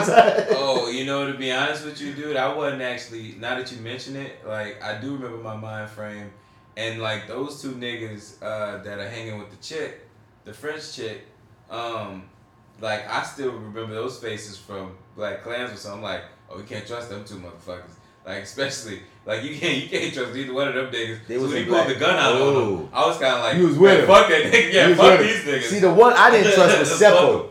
Because he has an untrustable face. He has an untrustable face, and then that other motherfucker, like, I don't know, like, I remember not trusting him in fucking, but I trusted him in here. He plays his character well. But I know the era of untrust. You ever saw the joint Beats? I think the name of it. It's the one with Anthony Anderson and that kid who could, like, with the, how big beats. The producer. Yeah, and the white boy that never leaves the house and shit. Yeah, I watched that one. That was a pretty good movie. I remember that white boy being in that. He was in that? Mm-hmm. Who was? He was like some producer nigga. He was like, he was shady. All right, word. And right now, this amazing ass scene on the screen with Delroy breaking the fourth wall and talking directly to us. This was an amazing monologue. Now, one thing I did say when I first watched it, I wish he didn't go back to it the second time. I understand why he did it. Yeah. I understand why he did it as a filmmaker. It was a nice connector to get us to the point of them catching Delroy's character. And what Delroy was saying to the camera the second time was real shit too. But the first one, isolated, I feel like would be so much more powerful if we never came back. If that was like his one moment, breaking the fourth wall, talking to the camera, saying all that real shit that he said. You know what I'm saying? And then, you know, but that is a minor gripe because Delroy carries both of that so amazingly. Like, if it's there, you know what I mean? If I'm a filmmaker and I see this actor destroy these scenes, I'm not gonna be, hey, throw it up there. He's killing it. You know what I mean? Fuck it.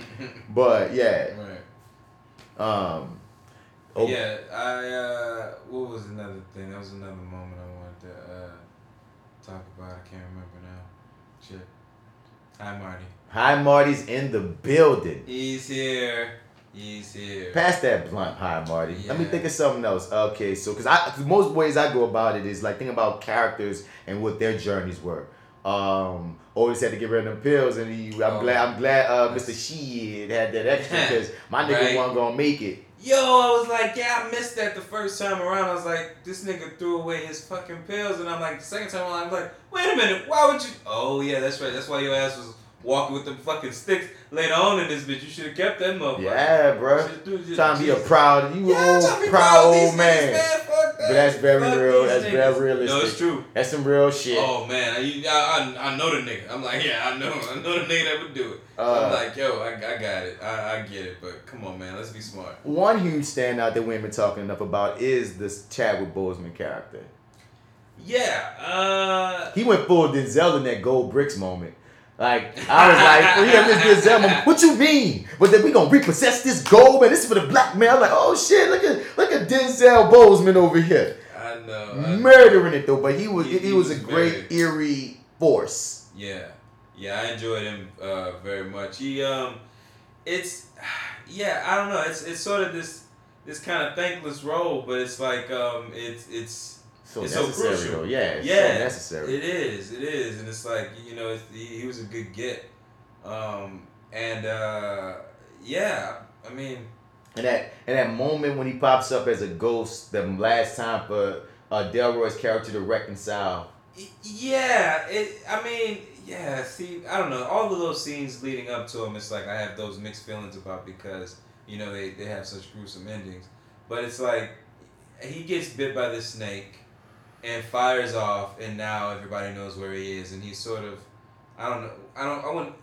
can we call it a hallucination? What would you call that sort of last moment he has with Chadwick Boseman? Yeah, with Chadwick Boseman. I don't know, because so hilariously, I called it, but not, because when they, at a point earlier, the way the dialogue says it, his son says, somebody says he's seeing ghosts. He feels he's seeing ghosts. Right. And a piece of me, I was watching the Raheem, and a piece of me said, man, it'll be interesting if, like, they play with some supernatural shit here, like, if, Chadwick, like, you know what I mean? But I didn't have the full thing to know what I wanted necessarily. I just knew that line stood out to me that if he think he's seeing ghosts, I wonder if he's going to see Chadwick. You know what I mean? Right. So when that moment came back around, I was kind of bucked. And I didn't even realize the snake bite happened before it to even inform that he's having a hallucination possibly because of that venom. I didn't even take that in, my nigga, until you said it, and then it did just happen on screen. And I'm like, oh yeah, that did just happen. We haven't seen Chadwick yet. So no, I think it was a definite hallucination, but I think Spike left it open-ended enough to be like, if you want to take it as hallucination, you could. But if you want to take it as literal, you could too, because they already established. Like, I just like the way it was played. You know what I mean? Yeah, I like the way it was played. Because he needed that moment. Because the thing is, I thought, because he had so many double crosses in this film, but I thought when he left that last time, and it was such an impactful leaving, when he put his Make America Great Again hat on, and he took his gold, he said, you're not my son no more, fuck you, because y'all turned on me. Oh yeah, and that nigga goes into the woods and has a fucking loud ass sob and cry. Yeah, I thought freak out, man. I thought he was gone. I thought that was gonna be the send off to that character, because I was like, the way everything went, I thought, okay, damn, man, that's an like we're not gonna see him no more. Because it was so powerful, like he had that big ass moment. Because that's the thing, dog. Spike gave Delroy so much ammo, because I didn't like. Dude, I thought he was gone. So then when he popped up again and he talking to the camera, I was like, oh shit. So you had more for us. Oh my God. Like I said, everything was just like a tour de force, dog. And like I said, if you don't have this man for award season, you're fucking, because again, the oldest character was, I love the way that actor played that too. You know what I mean? The Wire Man dude, I love everything about his presence and everything that he is. He's so trusting. He's so vulnerable. You just feel him, dog. Like, he, as the main protagonist, good guy lead, he was perfect. But it's just like Delroy had that type of character that's in a lot of these films where it's like, I often call it the show stealer character. I talk about it a lot of times when you're in plays where, and sometimes you just got to humble yourself for, like, there's certain roles that are written into certain scripts that I know it as soon as I read it half the time. Oh, it's that story. Like, he got all the best lines. They got enough edge that the audience could be like, yeah, you saying what the audience want. Like, you know what I mean? There's certain characters that's written in that manner that you just gotta just help that. You just gotta ride that wave with them and facilitate that. Because some people get in their ego about that, especially in like theater and film. You know what I mean? Y'all creating together, y'all just riding and shit. It's a little different because sometimes you don't realize what it's gonna be till after it's out. But when you get to that stage and you see, oh, the crowd loves this person, or damn, every time, like, you know what I mean? And some people get in their head, and I'm like, dog, no, like, look at the script. Like, you didn't, like, this character's the comic relief. Like, they were set up for this. Or even like the badass. I've been in that position a lot of times. I'm the fucking anti-hero badass nigga.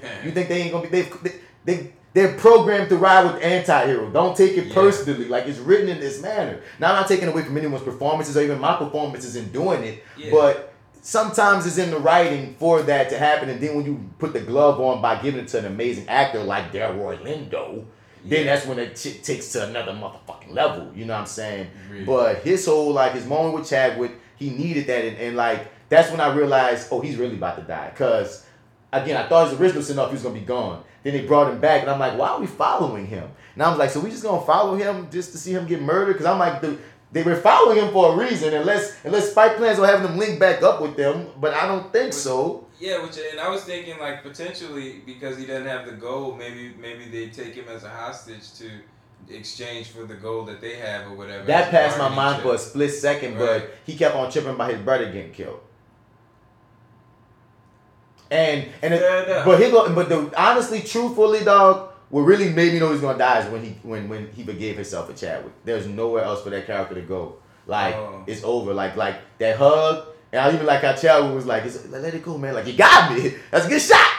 But but it's all right, man. You sure got me. That nigga hugged him. He's like, nigga, I'm crying right now. Don't be making me laugh. And now the scene happening on screen for us right now. But like, I laughed out loud with Chadwick saying, you got me now. I wanted to just happy-go-lucky ghost ain't gonna steal Rivian. Like, that was so black. Like, I would still fuck with you a little bit. But like, once he got that, I was like, okay, he's done. You know what I mean? His character about to get fucking. He about to have his what's my girl from Queen Latifah moment? Set it off. Yeah, but what's that character name? Frankie. No, her name ain't Frankie. Shit. Someone's yelling at us. Oh my god! I can't believe I don't know this. Yeah, I know it. Latifah plays. Because I always reference Frankie. Fucking shit. Baby D? No, that's not it. Motherfucking Baby D. Not Baby D. Cleo. She about a Cleo moment.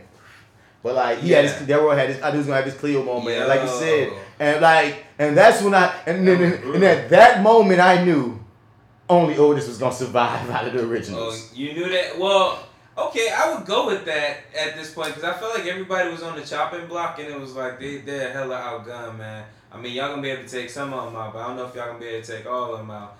And then oh boy comes out of fucking man. Now that last stance when we get to, because the thing is, what we skipping over the fact of like, okay, your boy, they partner got blown up on the landmine. Delroy went left, and he kidnapped the white people, and then Otis and his son had to turn on him because he started fucking tripping. He left them, went on his own kick. Now Otis, Delroy's son, Isaiah Whitlock, and the white people, and a random Asian guy. Yeah, the tour guy. The tour guy who I knew was thorough I knew he was thorough. Like, they kept on trying, like, Delroy was like, you can't trust that nigga. I was like, man. I ain't gonna lie, bro. You didn't trust him? I trusted him. I don't know. He felt thorough to me. I ain't like the way his uncles and shit, like the first off them cats that were kind of doing that, they were staring at him at the bar. That was kind of just weird to me, man. And I was with Delroy. I was like, why the fuck are they staring at you? You know, like I with him on that. And and then he's like, they're my uncles and they sent us drinks. I'm like, man, don't drink them drinks. I don't know what the fuck, man. Don't do nothing. Well, speaking of tripping Delroy, I thought that was a tight moment when he did trip out on that boat, because he did keep telling that dude leave him alone so calmly. So then when he flipped out, like, you felt him. Like, I was with him the whole time, cause like this, like, listen, I understand you gotta sell this shit, you know, else. But no means no, nigga. But yeah, no means no, motherfucker. What you trying to get shot? Back the fuck up. Leave me alone. And like everybody think Delroy tripping, but I'm like, cause that's the thing too. Like, I think it was expertly done. Like, this character had so many layers. He wasn't just the bad guy. You know what I'm saying? And they could have easily wrote him to be the bad guy. Delroy could have just easily played him like that. There's many things that we've seen of that nature that he could have just been an irredeemable character. I mean, he was the black guy that voted for Trump. And you still felt for the black guy that voted for Trump. You know what I'm saying? Like, that, and even Delroy said he had a problem with that as an actor. He's like, Spike, why this black dude got to be for Trump and everything? Spike, like, we need it. Trust me, we need it. And it actually adds layers and informs the character, dog. Like, it's interesting. It does, but can I say one thing, man? Since we have already talked about his death, when he didn't give his boys up. That was a real nigga move. Oh yeah, real nigga move indeed. But when they took that hat and Frenchie shows up with the hat on, nigga, I'm like, I hope all of y'all die. Me too. Right? Because if I was oldest, I'd be like, because they didn't even ask him. Nobody say shit about the hat. About the fucking hat. And I thought that's what I was saying. I was like, ain't nobody going. But I think in their mind, I was so pissed though when he showed up with the hat on and nobody fucking mentioned it. I was mad they didn't mention it, but I think oldest than them. See, to me, that's a missed moment. That's a subtraction. I'm not about to say I can't defend that, but the only thing I can say is oldest than them was like, oh, we gonna kill them anyway mode.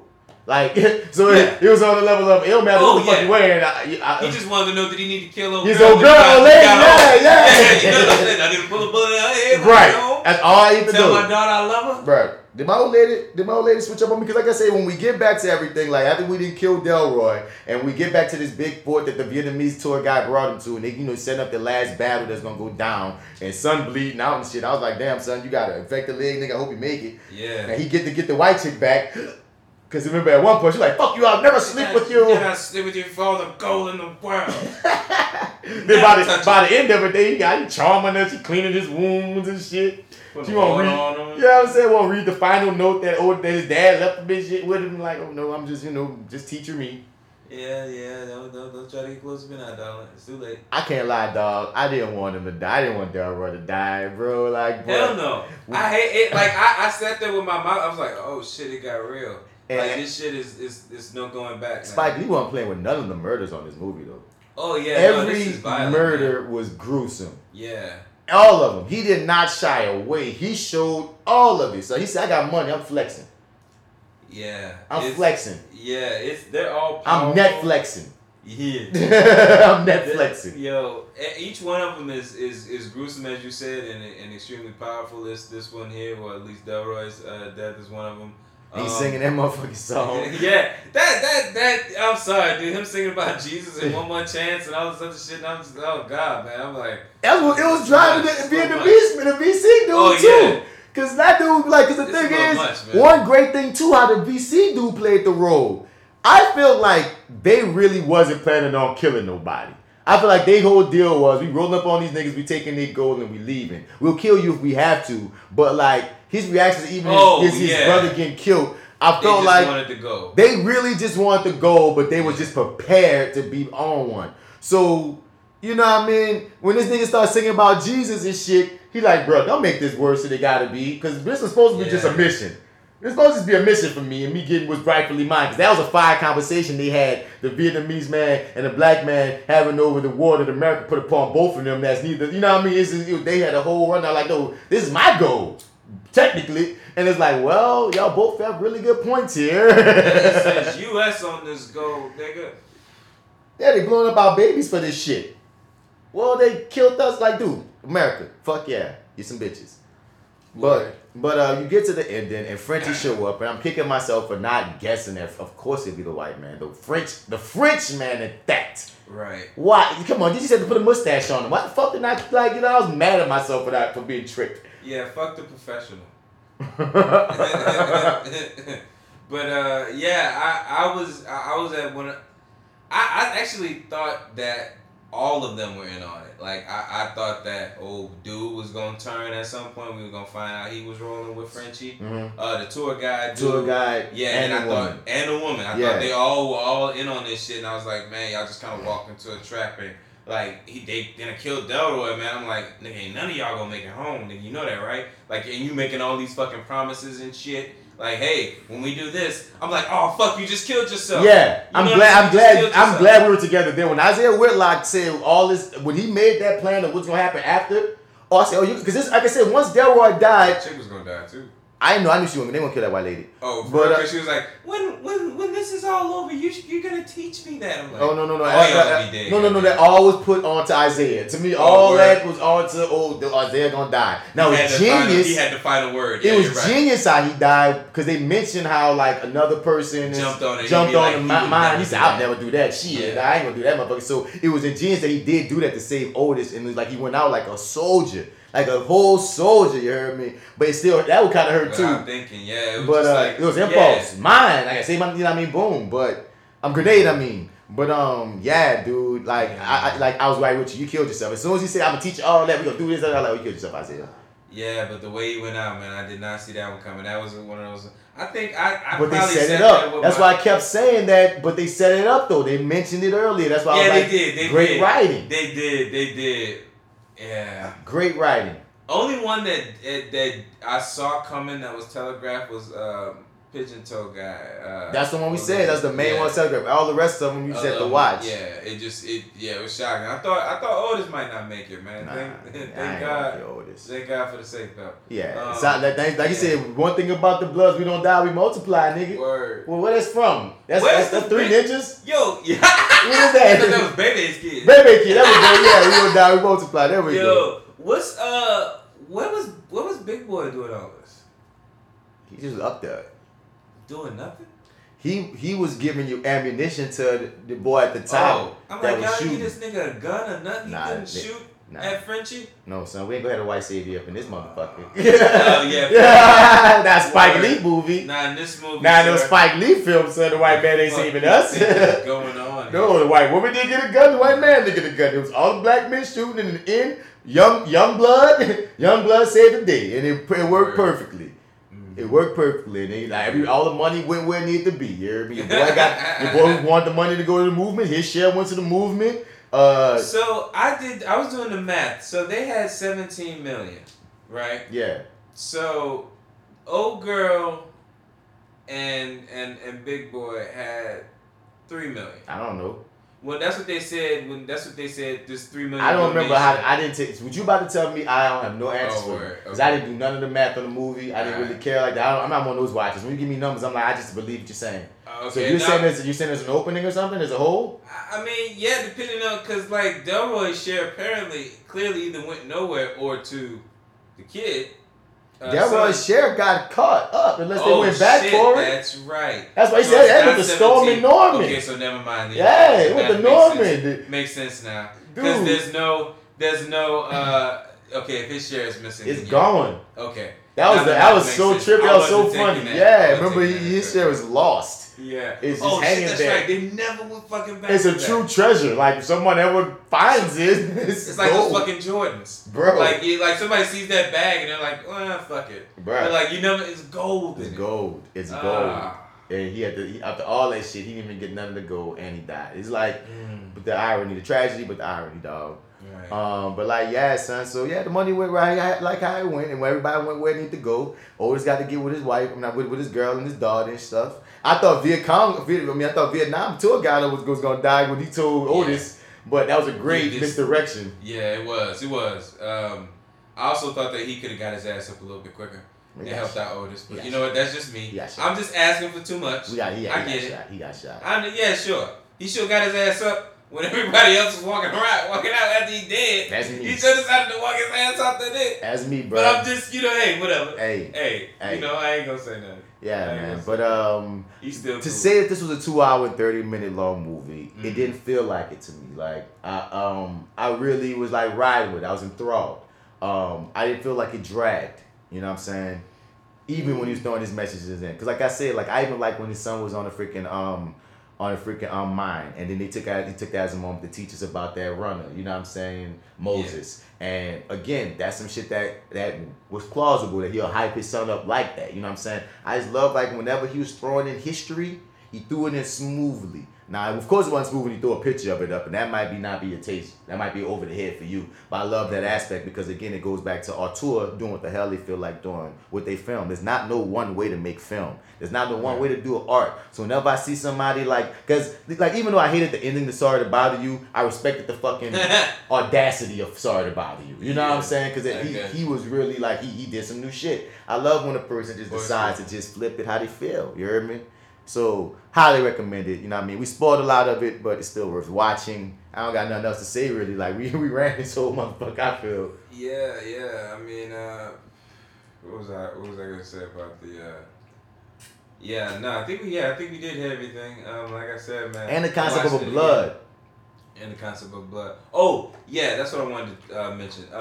So something I caught the second time around is like in the real footage of like black soldiers in Vietnam, they showed like the